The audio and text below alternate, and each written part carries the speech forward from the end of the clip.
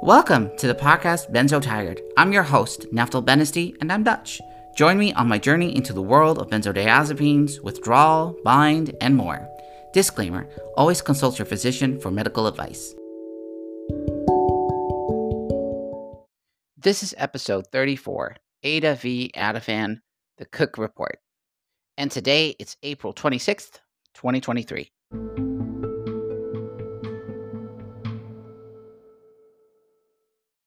Be advised, this episode can be perceived triggering for some listeners.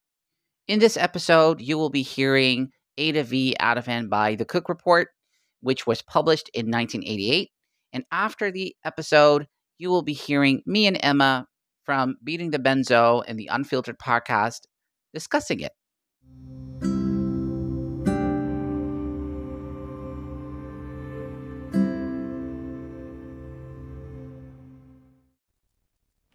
The couple who live at number 69 are ordinary folk with an everyday story. She was depressed, her doctor prescribed tranquilizers, now she's a drug addict. The chairman of Wyeth, the drug company which made her tranquilizer, Ativan, lives in a rather different world in Pennsylvania, USA. Oh, the bastards, aren't they? To put me through bloody hell like this. Yeah, from what I know, I mean, it's been going on for years like this. I mean, they keep prescribing it, and yet people are going through hell, and yet Wyeths are making money out of it. Yet they don't realise actually what we're really going through. Mr. Corscato, perhaps you'd like to... social television. Very seriously, that's all.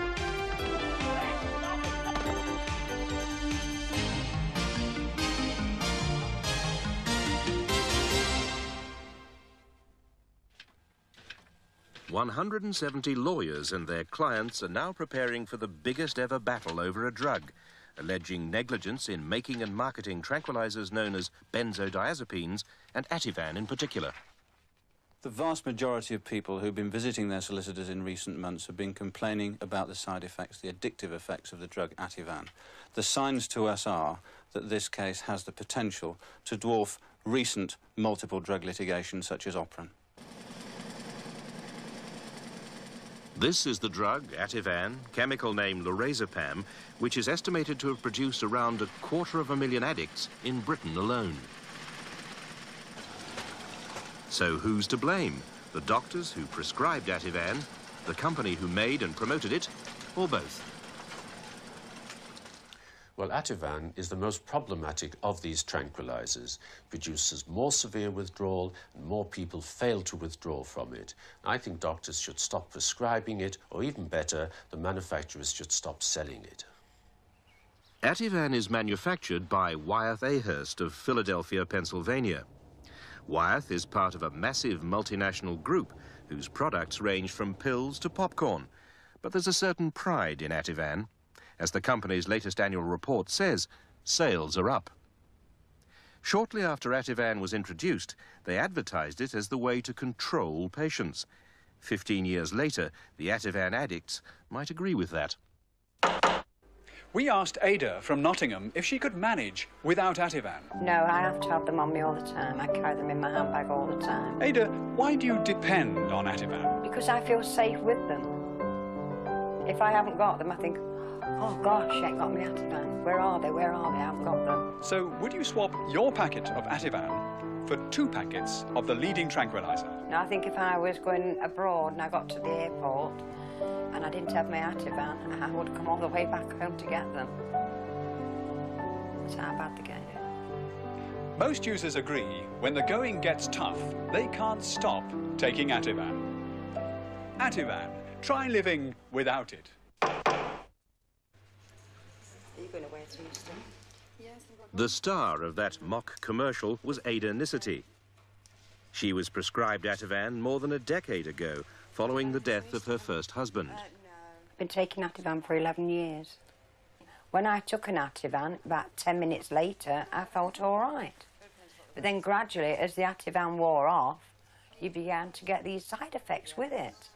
I mean, you can't keep taking one Ativan after another because you'd be doped up walking around in a daze. I would like everyone to know what the withdrawal symptoms are, and I am willing to do it. I will go through it because I want something done about it. The doctors are easy to prescribe the tablets and everything to you, but there is no remedy at all of getting you off the tablets. And I need help, and I think there's thousands of people out there that really need help as well. And I am willing, I will do it myself. I will go through it, although I know what to expect. Ada took her last Ativan at noon one Monday. Well, it's on standby in the viewfinder. I register now. Is that better? Especially if you get Her second husband, Emile, was shown how to film what happened. That's it. Oh, I've been awake all night. I'm tired out. Bloody head's pounding, thumping headache. God, my face went numb. God, is it really worth it? I mean, I'm tired out, though. My head's thumping, my body's shaking. God. Stopping suddenly is both distressing and potentially dangerous. I feel lousy, really ill. I've been up all night. I've not slept all night. My head is pounding. I mean, last night, all my face round it all went numb. I slapping it like that on my lip. It's numb. It's still a bit numb now. I can't feel anything in that. Would you come outside and do this interview? No way. No. I'll talk to you in the house, but not outside. I must probably collapse.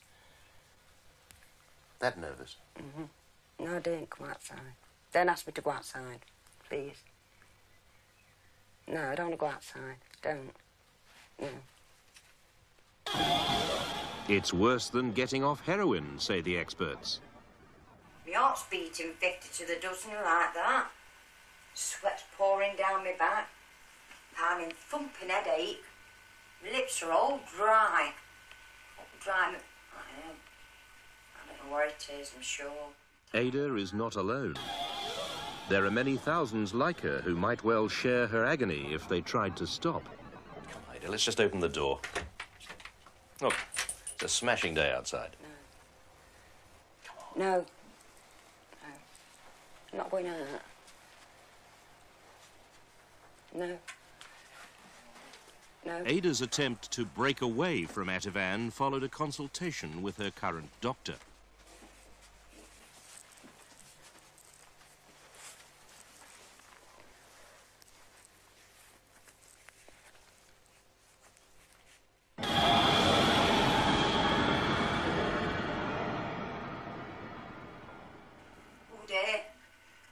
Emil. Oh dear, what shall I do? Emil. Oh dear, what shall I do, Emil? Oh dear. Oh dear. Get a drink of water. You calling doctors then? Oh, I don't know. You better wait till she comes, Emil. Oh dear. Oh dear. By day 4, even the determined Ada had had enough. I have to go back on it because I know I'm going to get worse and worse and worse. And I just don't want it to happen again. I'm hot, Emil. A bit fresh air. I should most probably land somewhere where I don't want to land. Go really mad and have to go to a hospital or something like that. And I don't want that to happen. Oh dear, Emil.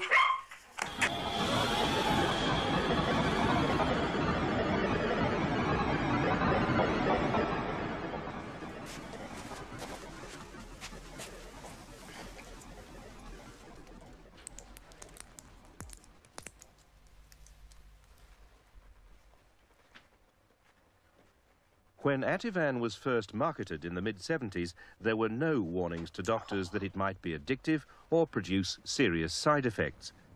But we found in Belgium a research scientist who warned, at a conference run by Wyeth before the drug was on general sale, that a controlled test on 30 patients showed 4 with withdrawal symptoms. One of these patients had taken about 10 milligrams of lorazepam, which was a rather high dosage. And after 10 days, he stopped this drug abruptly. And I think that about 24, 36 hours afterwards, he presented a convulsive crisis, which should be interpreted as a withdrawal symptom. His warning was ignored, but there were to be more warnings from a number of respected sources. Most significantly, in 1980, Dr. Peter Tyrer of Nottingham University reported withdrawal problems with all benzodiazepines and much more serious problems with Ativan, whether taken in high or low dosages. Wyeth, who for 7 years had issued no warnings in the prescription notes, finally took notice. In 1982, the advice to doctors was changed to read, "Avoid long-term use, discontinue gradually." And that advice has never been updated. Professor Malcolm Lader questions even short-term use after another recent test. We've just in the middle of a study which we actually had people on Ativan for 4 weeks because we were using it as a control for something else. We wanted to see what would happen. It's very difficult, even at the end of 4 weeks, to have an uneventful withdrawal, so we've stopped doing that. And I think it should not be used even for 4 weeks. Bernard Canavan is the American chairman of Wyeth Ahurst, makers of Ativan. He lives in some style in an exclusive suburb of Philadelphia. We caught up with him at his golf club. He declined to be interviewed on the grounds that his busy schedule wouldn't allow it. But there were important questions to ask him on behalf of sufferers like Ada. Hi, my name is Roger Cook from Central Television in Britain. I'm here to talk to you about Ativan. I said, get off the golf course. Get off this golf course. Get off this golf course. I'm here to talk about Ativan. Get off this golf course. Would you let the microphone go, Get please? off this golf course. This is Why? private property. Yeah, but this is a very important subject. There are a lot of patients who are suffering, having taken Ativan, marketed by your company, long after it would seem you knew there were real problems with it.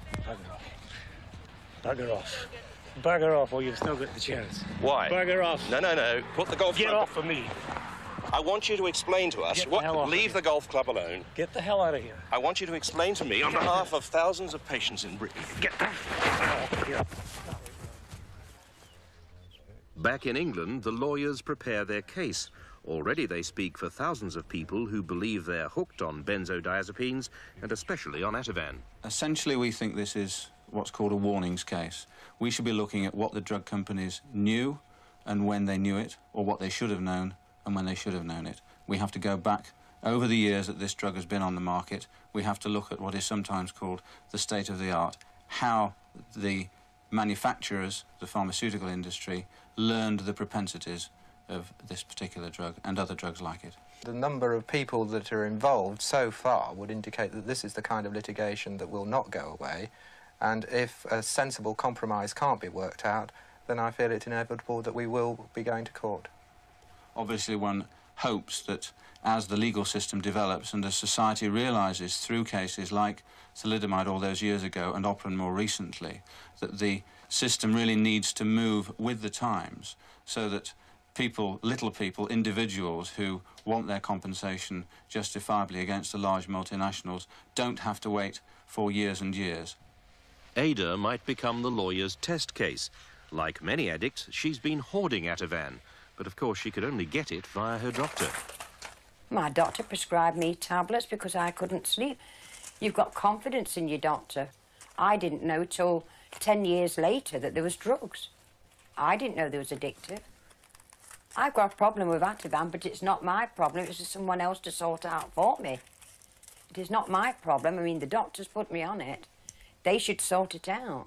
When we finally persuaded Ada to show us her hoard of Ativan, she had 6 years' supply, though since last December, the government recommendation has been that patients should only be given 4 weeks' supply at a time. Ada's hoard was built up from repeat prescriptions without the doctor seeing her. Then Ada's lawyer asked for her case notes. I lost all faith in Dr. Rangwani because that morning on Monday, August the 10th, as I say, I phoned up the receptionist for my prescription. She put me through to the doctor, and the doctor turned around and said, "I'm sorry, Mrs. Nisty, no more Ativan." Armed with Ada's Ativan hoard in a carrier bag, we went to see her former doctor. As well as the makers, doctors also face legal actions, in their case for failing to heed the warnings about Ativan. My name's Roger Cook from Central Television. I wanted to speak to you about your ways of prescribing Ativan. Oh, I don't prescribe anymore now. But you had been prescribing it for some people for as long as 11 years. Everyone is prescribing. I'm not the only one to prescribe. But as far ago as 1984, it was known that there were very serious problems with it. Yes, since then I started just decrease and discourage the patients. No, you didn't, because Mrs. Nicety, for example, was prescribed it until a few weeks ago when there were threats of legal action, and you only stopped then. No, I wanted so many times. According to Mrs. Nicety, you didn't, and I wouldn't say that this was entirely responsible, would you? Look, this are the kind of pills you've been prescribing for her. Because it has been known for many years that there have been problems, and by 1984 there was an enormous amount of evidence that it was dangerous. I'm quite aware of the facts, and I always warn my patients, and it's not, it's up to patients. If they still want it, it's their responsibility. As this leading article in the General Practitioner confirms, doctors often blame patients for their Ativan problems. Despite their addiction, they're apparently expected not to ask for more. The article also warns doctors that up to 1,000 may be sued for the way they prescribe the drug, and that repeat prescriptions without consultation are unjustified and legally dangerous. Over the past month, we've conducted a survey amongst more than 500 Ativan addicts. Asked if their doctors had given long-term repeat prescriptions without consultation, 88% said yes, and only 12% said no. One woman who took part in the survey had just been given 3 months' supply on a repeat prescription without her doctor seeing her. Following severe postnatal depression, Anne Broomfield has been on tranquilizers for 15 years, and Ativan, in particular, for 6. The withdrawal symptoms are so dreadful, they're so terrifying, and the fear is the worst. What are those symptoms like, the withdrawal symptoms? They're so awful because you think you're going mad, and the fear is it's so hard to describe it. You are so terrified, you can't bear to be on your own, and you really think you are going mad. And when you tried to come off, were you given any support by anybody? 2 years ago I tried to come off them. I saw my doctor, and I used to see him every fortnight, and I got down to three halves, and he was quite helpful. But what did he tell you in the end? In the end, he said, you'll have to stay on them until a substitute comes up. Dr. Pierce, my name's Roger Cook from Central Television. I'm here to ask you about your Ativan prescribing habits. Why have you been prescribing it for Mrs. Broomfield? Mrs. Broomfield, it was first prescribed by a psychiatrist, and she's been under the continuous care of the psychiatrist, and she's been asking you to get her off it, desperately. And she has succeeded, with my help, in getting it down to about 1/10 of what it was originally. This may be the case, but you should have got her off it. You know it's an addictive drug, don't you? It is a very difficult drug to get anyone off, and I have been doing my best. She says that you've been actually saying, give up, you'll be on it forever until they discover a cure, stick with it. That is nonsense. What do you think she's going to do now? What do you think the hope for her is? And why are you continuing to prescribe when the recommendation now is that it should only be prescribed for 4 weeks? Because if I stop them now, she would have an acute bout of anxiety and not be able to cope.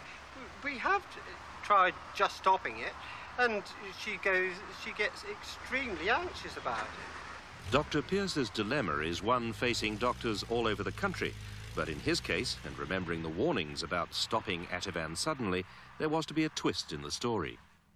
Well, he rang me, and he said I must stop the filming of this interview, otherwise there'd be no Ativan and I'll have to get another doctor.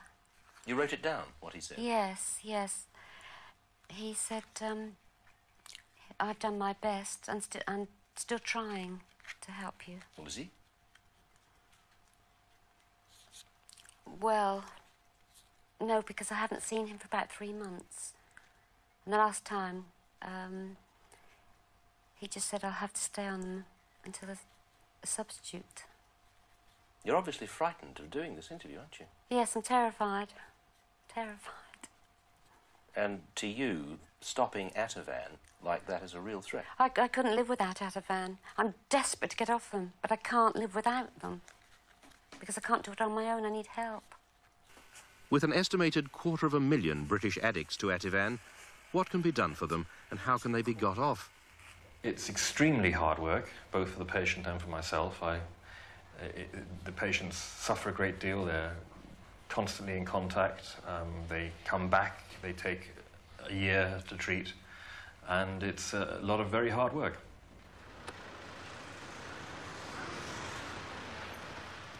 We've brought Ada to Charing Cross to see if Dr. Hallstrom can get her unhooked from Ativan. Unfortunately, the treatment is so expensive at £2,000 per week that it can only be available for the fortunate few. Hello, Ada. Dr. Hallstrom takes the depressing but realistic view that the majority of men and women suffering from Ativan addiction will be hooked for the rest of their lives.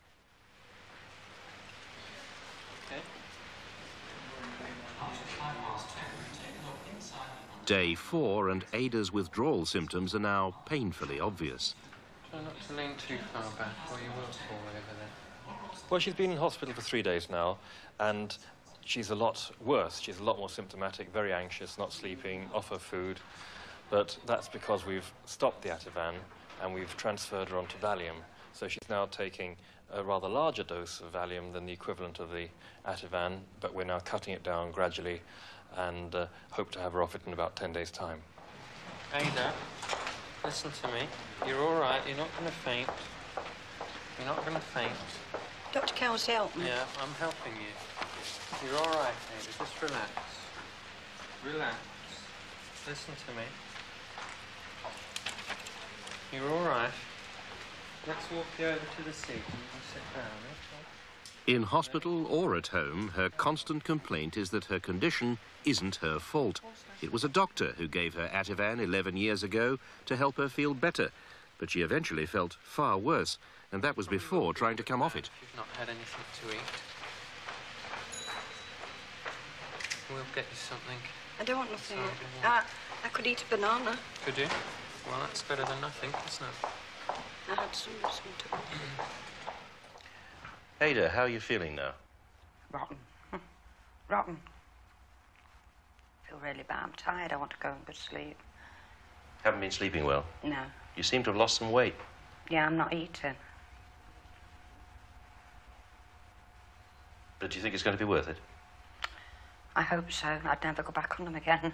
Believe me, I'll fight it. I'll get through it. As my doctor explained, that I'm going to get worse to get better.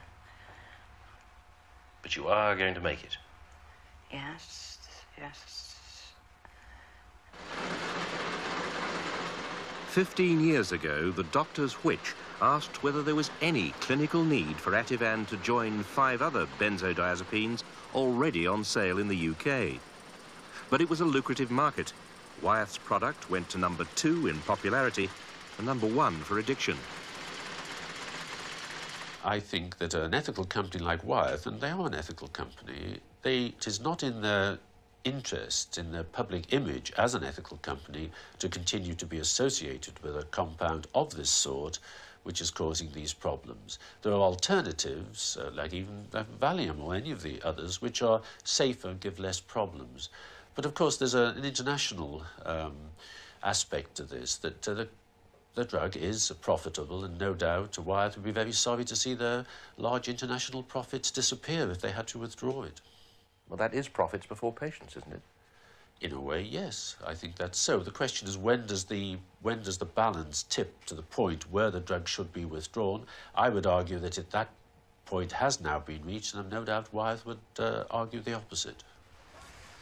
Back on the golf course, the chairman of Wyeth still didn't want to answer questions. I want you to explain to me. I want you to leave the.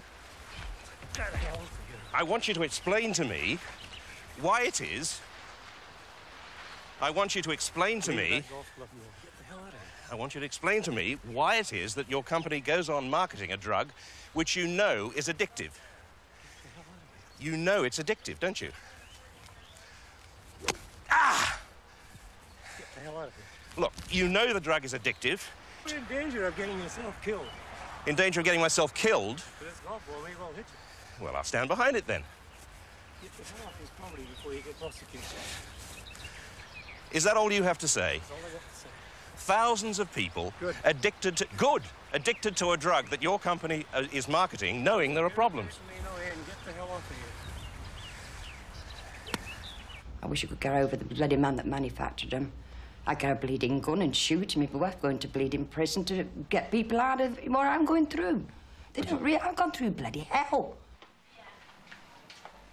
However confident Ada and her husband may be, doctors at Charing Cross say her 2 weeks of painful withdrawal here may be followed by as much as 2 years more at home.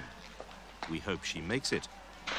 Wyeth, who make Ativan, did offer a proper interview following their chairman's golfing exploits, but then withdrew, saying that the regulatory bodies didn't differentiate between Ativan and any other benzodiazepine. Cold comfort for the tens of thousands of ordinary folk like Ada, for whom a short-term trauma turned into an agonizing long-term addiction.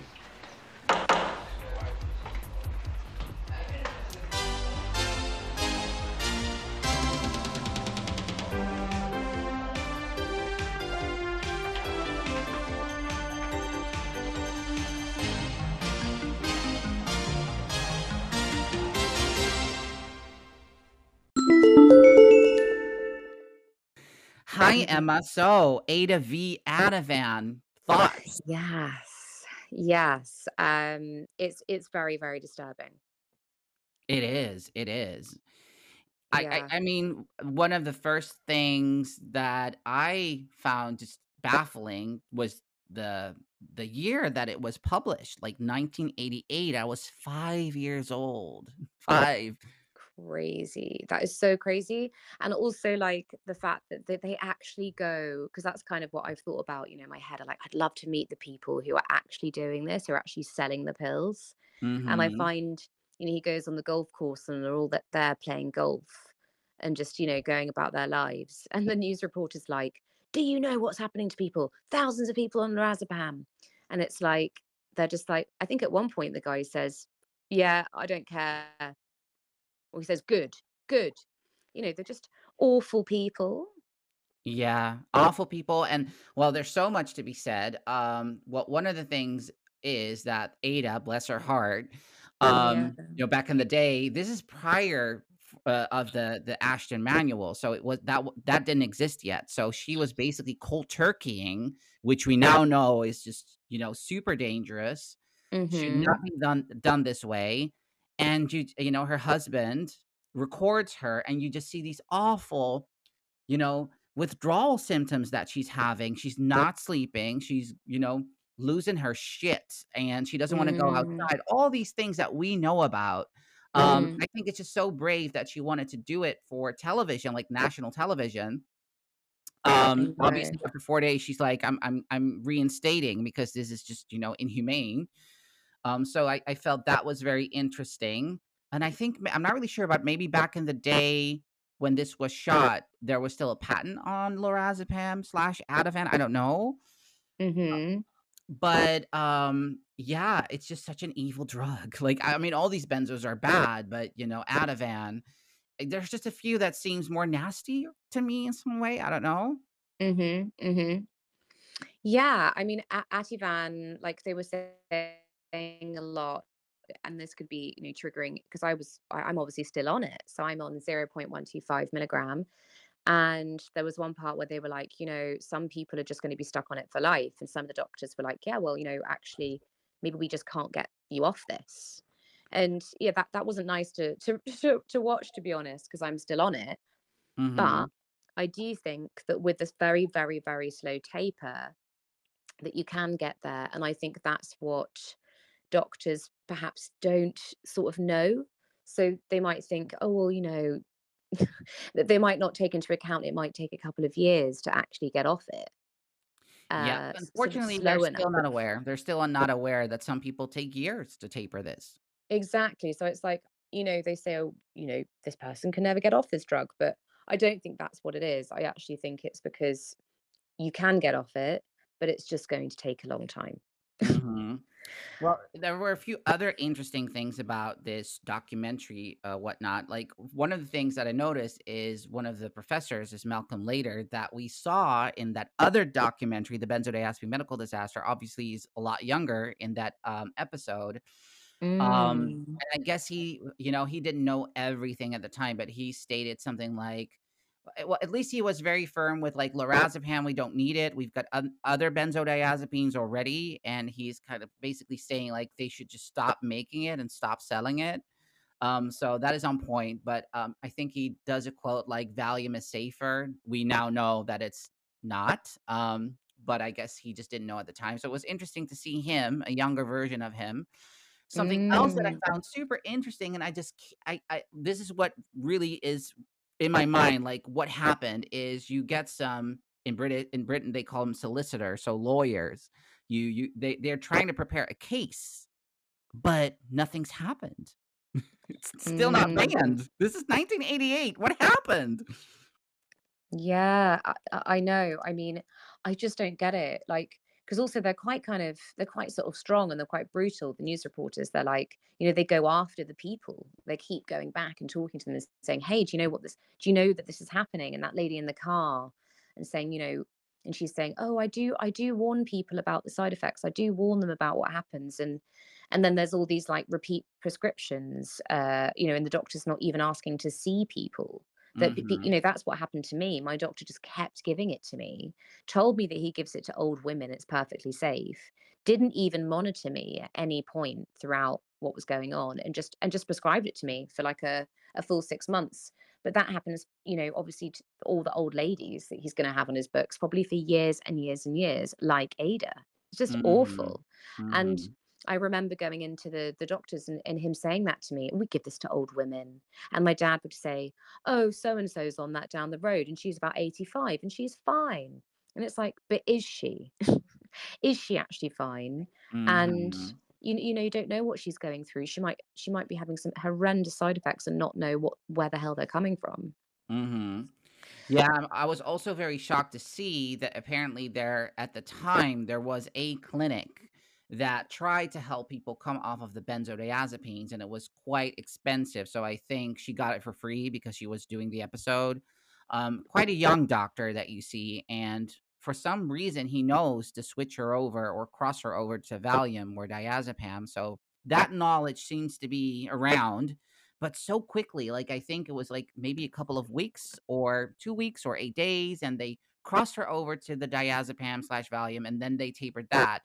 And then basically at the end of the documentary, it's like she's being sent home, and she's been told that she may have, withdrawals or, symptoms for 2 years after this. Mm. Yeah. And I mean, how crazy is that?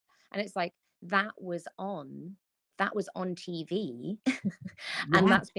that's being told to the whole nation, Yes. and it's still happening. I'm sure people probably watched that and thought, wow, that's really bad.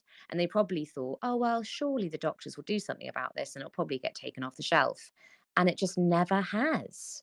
And then when it talks about how like much money is made from Ativan, and there was a lot about that, about how it's obviously very, very lucrative Mhm. for these people. It's obviously making a lot of money. Otherwise, it would just be banned because it's so dangerous. I mean, it's baffling. Like I put this Ada versus Ativan on my Facebook, and I did actually have a couple of friends, and actually even my mum surprisingly had watched it, and they were just so shocked that it was so long ago, and it's still happening now. Yeah, and I'm just so shocked with we saw the other documentary which we covered in one of the episodes, which was I think 2016, and still, there are these documentaries, there are these stories out there, and at least I guess from Ada v Ativan, we know it was broadcasted nationally. Maybe there were other countries. How come though no Mm. action has been taken ever since? This is what I think most people being harmed by benzos are still wondering, like, why is this still happening? They've known for so long. Why? And aside from that, it's still being prescribed. You're like a good example of that. They, the Mm. private doctor that prescribed it to you could have seen Ada V Ativan and be like, maybe I should not prescribe this horrible drug to my patients. Mm. Yeah, I mean, I just don't understand it. Like, if I, as a doctor, you expect doctors to do their studies and do research, and you expect them to not be stupid and have some sort of common sense. Mhm. And I think that's what I find so shocking about this is it doesn't take much.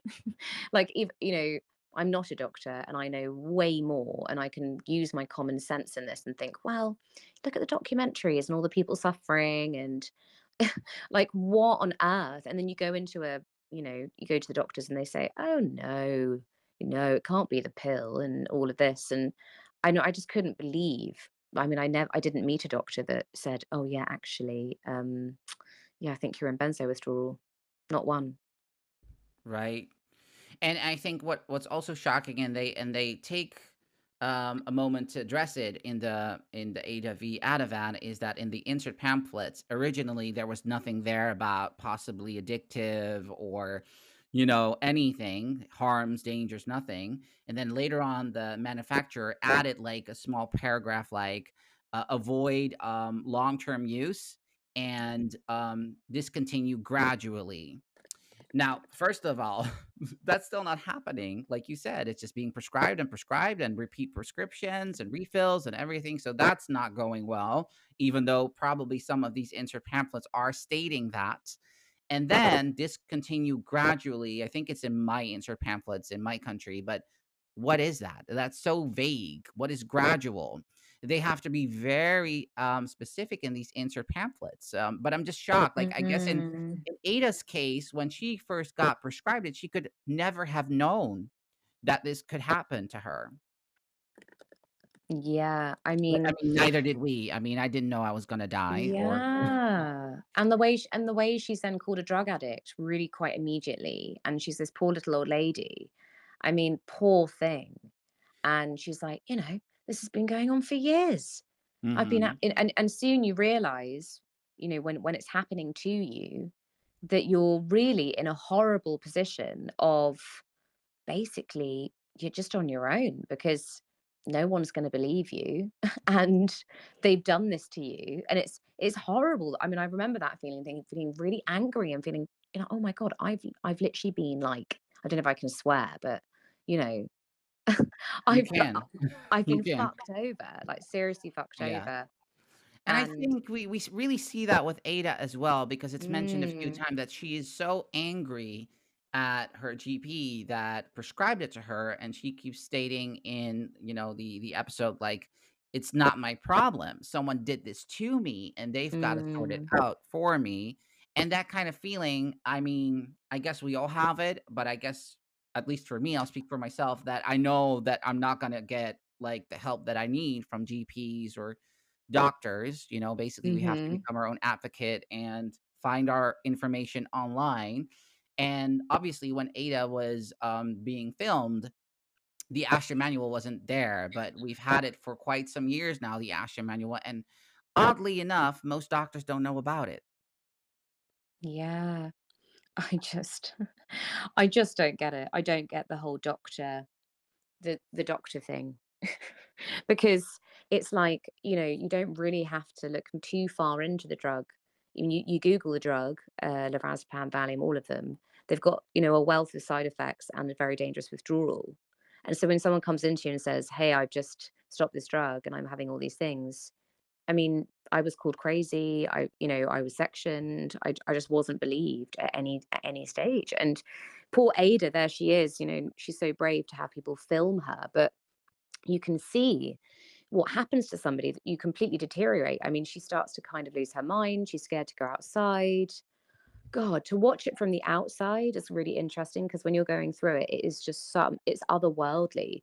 Like that other woman, the blonde one with the short hair, and she says, I'm just so terrified all the time. And it's that fear that you have, just this unnatural fear. It's just something out of a horror film, really. It is, it is. Well, it's just baffling. And that other lady was really saying, I'm desperate to come off, but I need help. And, she was Mm. really honest. And, there was in her case, the threat lingering of being cut off by her doctor. And then Mm. obviously they both didn't know. The doctor is being kind of like hounded by the reporter. And then he's like, it's not my fault. And I tried to help her, blah, blah, blah. And then he threatens the patient to be cut off, which is so dangerous, as So we know. dangerous. But I Yeah. guess at the time they didn't know. His response was, "She'll get too anxious." But in my case, if that would have happened, I would have had seizures and died. So obviously, they Mhm. didn't know a lot of that back then. But I think I'm just on board with you. That I'm like, hey, there's been so many people warning, and then we have something solid. I mean, obviously, I wasn't really watching documentaries at the age of 5, but I'm like, something was on TV warning us for this. Mhm. Yeah, and the doctors didn't notice it and didn't carry it on with their practice and didn't say, "Right, I'm not gonna prescribe this drug anymore." That's Exactly. that's where it's going wrong, is it's still being prescribed. Yep, yep, and I think that's the most shocking thing. I mean, we're kind of benzo wise by now, but then, like you say, if you go on the internet, you will find so much information. Why is that not known amongst doctors, GPs, prescribers? Why don't they know? And like similar to you, I was not believed that I Mm. could get so ill, deathly ill from trying to come off of these benzos. Um, and they would just literally say to me like, "Hey, well, you're a rare case.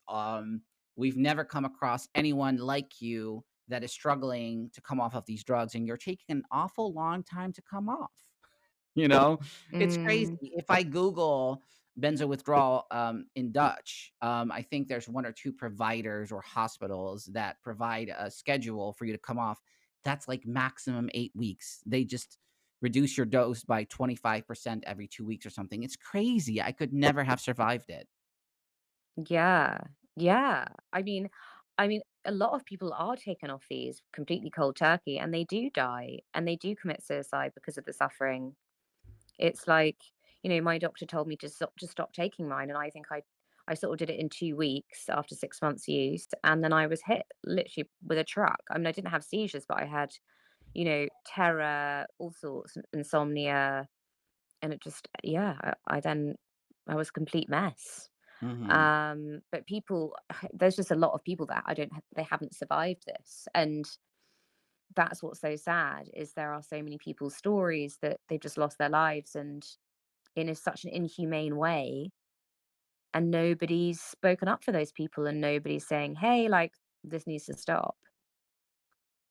Exactly, exactly. And wouldn't it be fascinating if all these documentaries that have already been made and already been published, and you see these people going through it, if they would maybe collect those and make like one big movie out of that and just show it to a lot of doctors and people, or just like we said in a previous thing that we did together, like there needs to be more media attention. It needs to come on Netflix or something.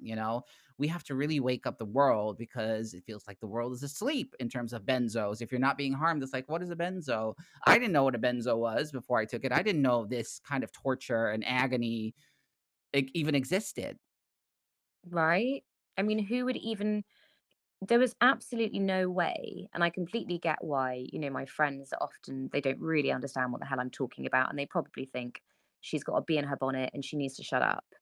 But if they knew the deep, deep suffering that people go through, and what it actually feels like, you don't forget that in a hurry when you've been through Mhm. it, and you have that compelling want to make this stop.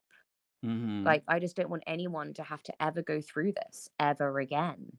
Mhm, mhm, and I think we're doing our part trying to spread the word, and, trying to spread awareness about it. So I think, we're trying, at least we're trying, and hopefully if enough people try, things will happen. Yeah, yeah, let's hope. If enough people try, we keep talking about it, or there's just more stuff. So, like, you know, I if someone's going through it, they can Google it and be like, right, what the hell is going on here? Like, Well, what's happening to me? And they yeah, can Google it, and then they can find the information. yeah, but it does lead, and I think I heard someone say this, and I can't remember where, but I totally agree with that kind of mindset, I think when you go to a doctor initially, you trust your doctor that he is not going to poison you or make your condition worse. So that's that. And then so we go to our doctors, we get prescribed a drug and not being warned about it, what could possibly happen. Then you go home and you're probably not in a good state because else you wouldn't have gotten a benzodiazepine. I guess in most cases, not every case.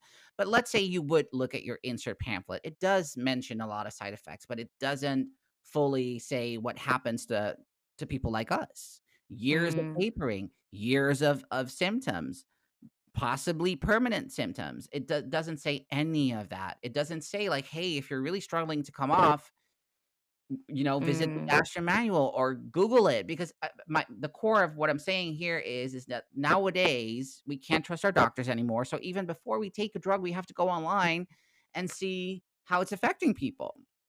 100%. Yeah, I mean, who knew?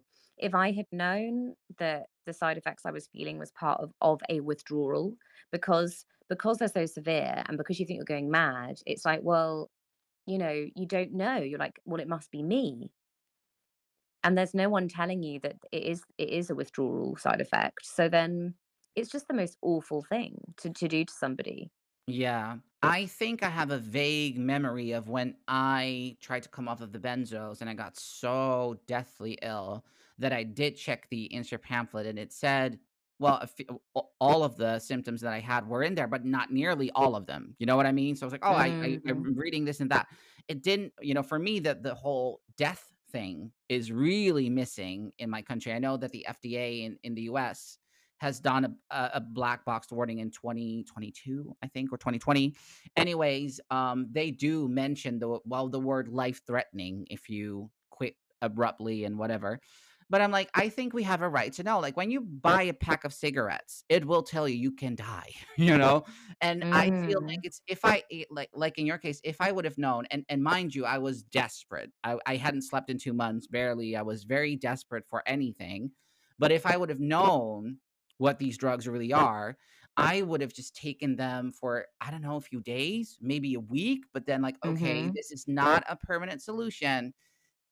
This is some dangerous ass shit. So and Yeah. then I'll have to look for an alternative. But I would have never taken it so long. And because, in my case, in my experience, they're so stealthy, you don't know that you're being compromised by the benzos initially. And I can Mhm. imagine why people think like, oh, this is a miracle drug because I'm sleeping again, or I feel calm, I'm no longer stressed or something. But over time, it will make your problems 1,000, if not a trillion times more worse or bad. 100%. And it's so, yeah, like, and it can happen slowly. Like, you'll be like, oh, I've got this really, really unnatural kind of feeling of anxiety. And then the anxiety turns into terror. And then the terror turns into insomnia. And then the insomnia turns into, gosh, I haven't slept in 6 months. I'm starting to hallucinate. And, like, it can really just go downhill quite quickly. Like Mm, Ada there, she stops eating, she's not sleeping. I mean, she's in her old age. How is she supposed to get through that? It's like, right. whoa. Well, what I found triggering about the episode is when she actually cold turkeys and you just see all these symptoms that we know or we can relate to, Mm, but she has akathisia because, you can see her kind of like moving restlessly and pacing around. She doesn't want to go outside.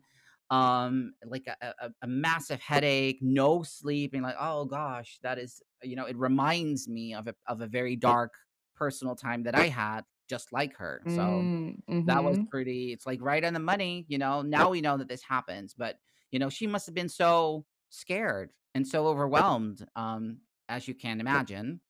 Yeah, because also it feels like, when's it gonna end? No one can go through that for like a day, let alone 2 years or Yeah. 3 years or 4 years. Mhm. Um, I mean, God, I'm just, I can't wait for the day that one day I won't be taking this. But Mhm. yeah, I still think, Christ, what will I be like when I get off it? Yeah, same. Although, even though I'm still not in the clear, I'm very hopeful for myself. But I think I would love to see the day where we get stickers on all of these boxes of benzos, and basically like the skull, like with the bones, like poison, beware, something like that. Like, be careful, Mm. this can fuck up your life. Like, very explicit on the box. Like, this is no joke. These benzos, they can cause death and they can cause a whole lot of trouble.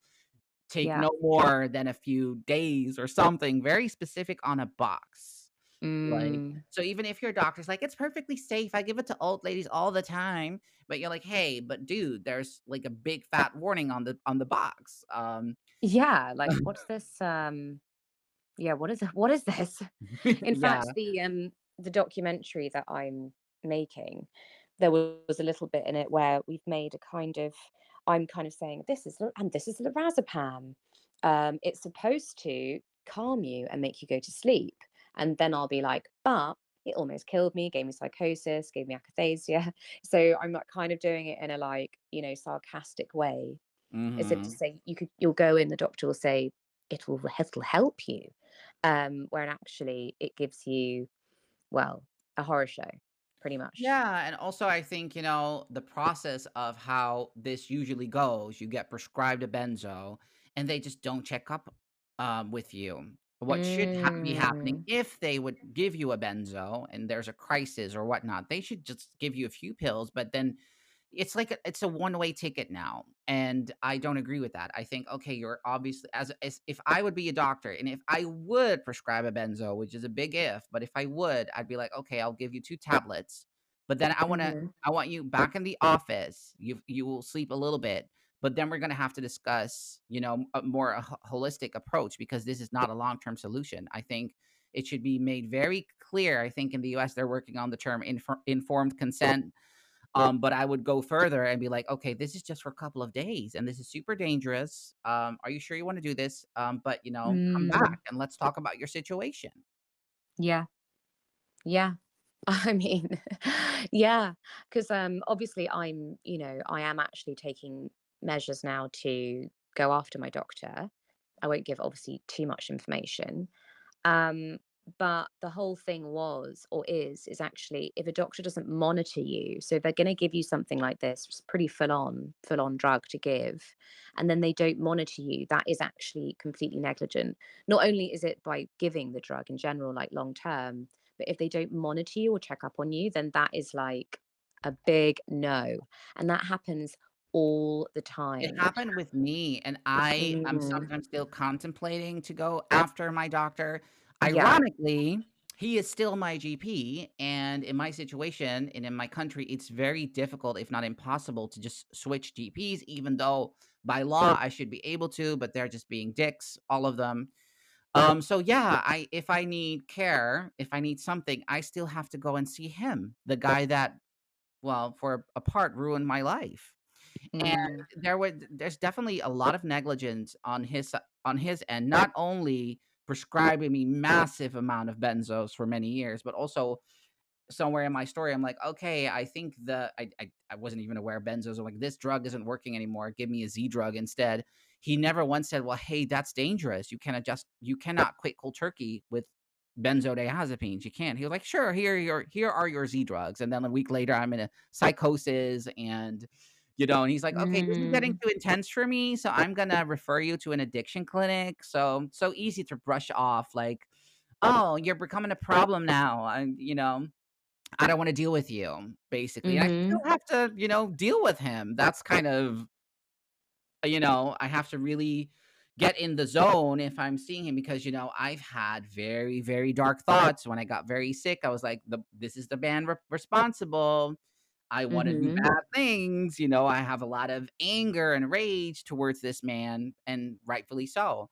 And that's also an interesting thing that you would say this because, as I've said, they do discuss in the documentary about like legal actions and everything. I just wonder why it's not happened yet. I think now all of these Mm. benzos are generic, so you cannot sue the manufacturers anymore.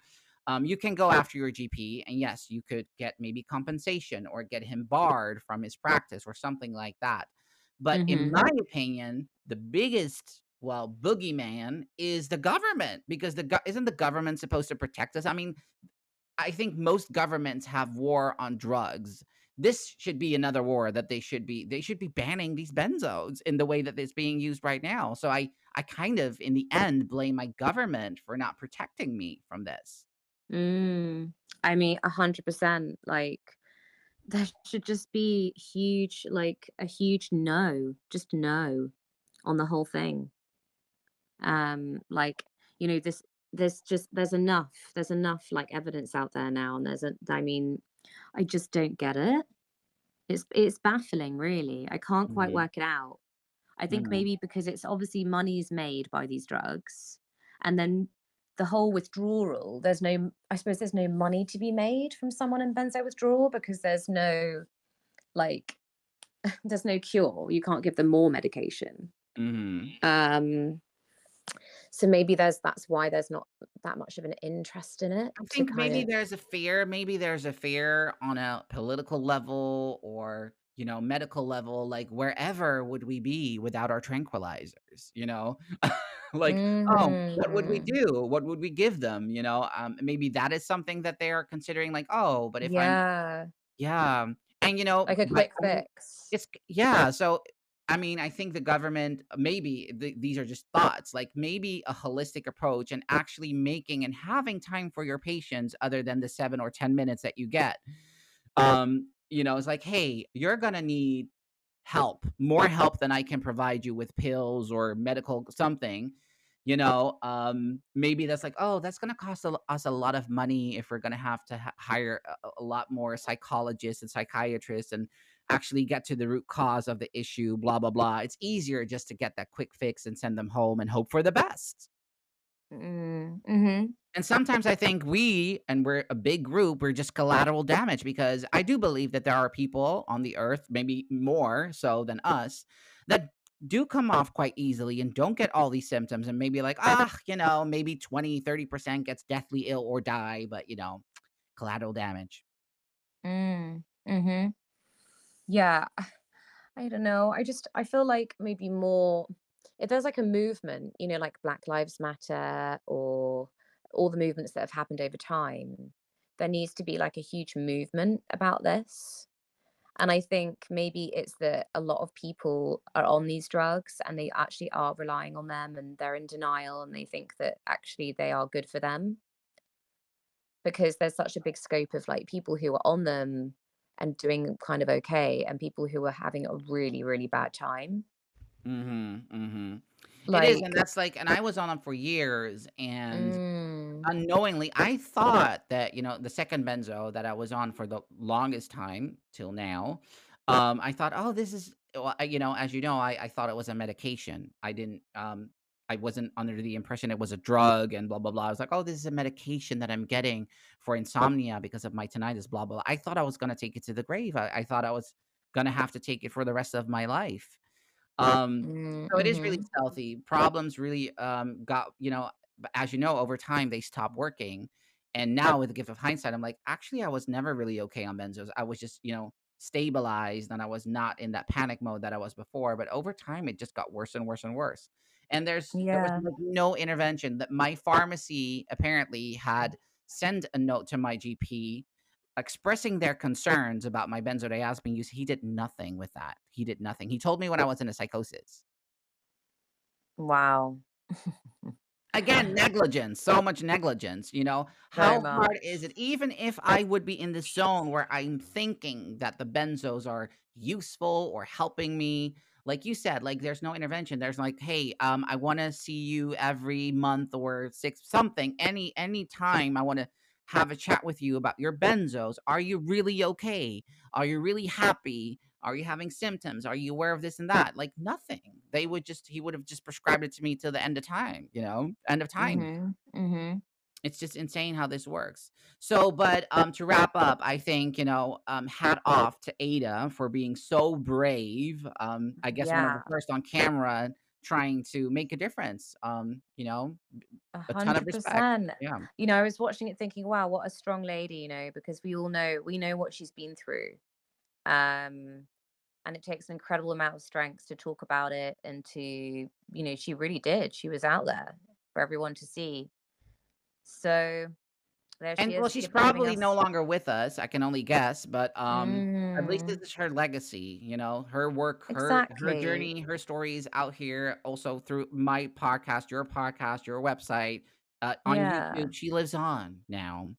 She lives on. Well, it was lovely to chat to you about this. And anyone who hasn't watched Ada versus Ativan, please do. And if you do have friends and family who just do not get this, maybe even a doctor, this is a really good thing to show somebody if they're willing to watch it. Definitely. Thank you Yeah. so much, and we'll be in touch. All right. Bye. Bye.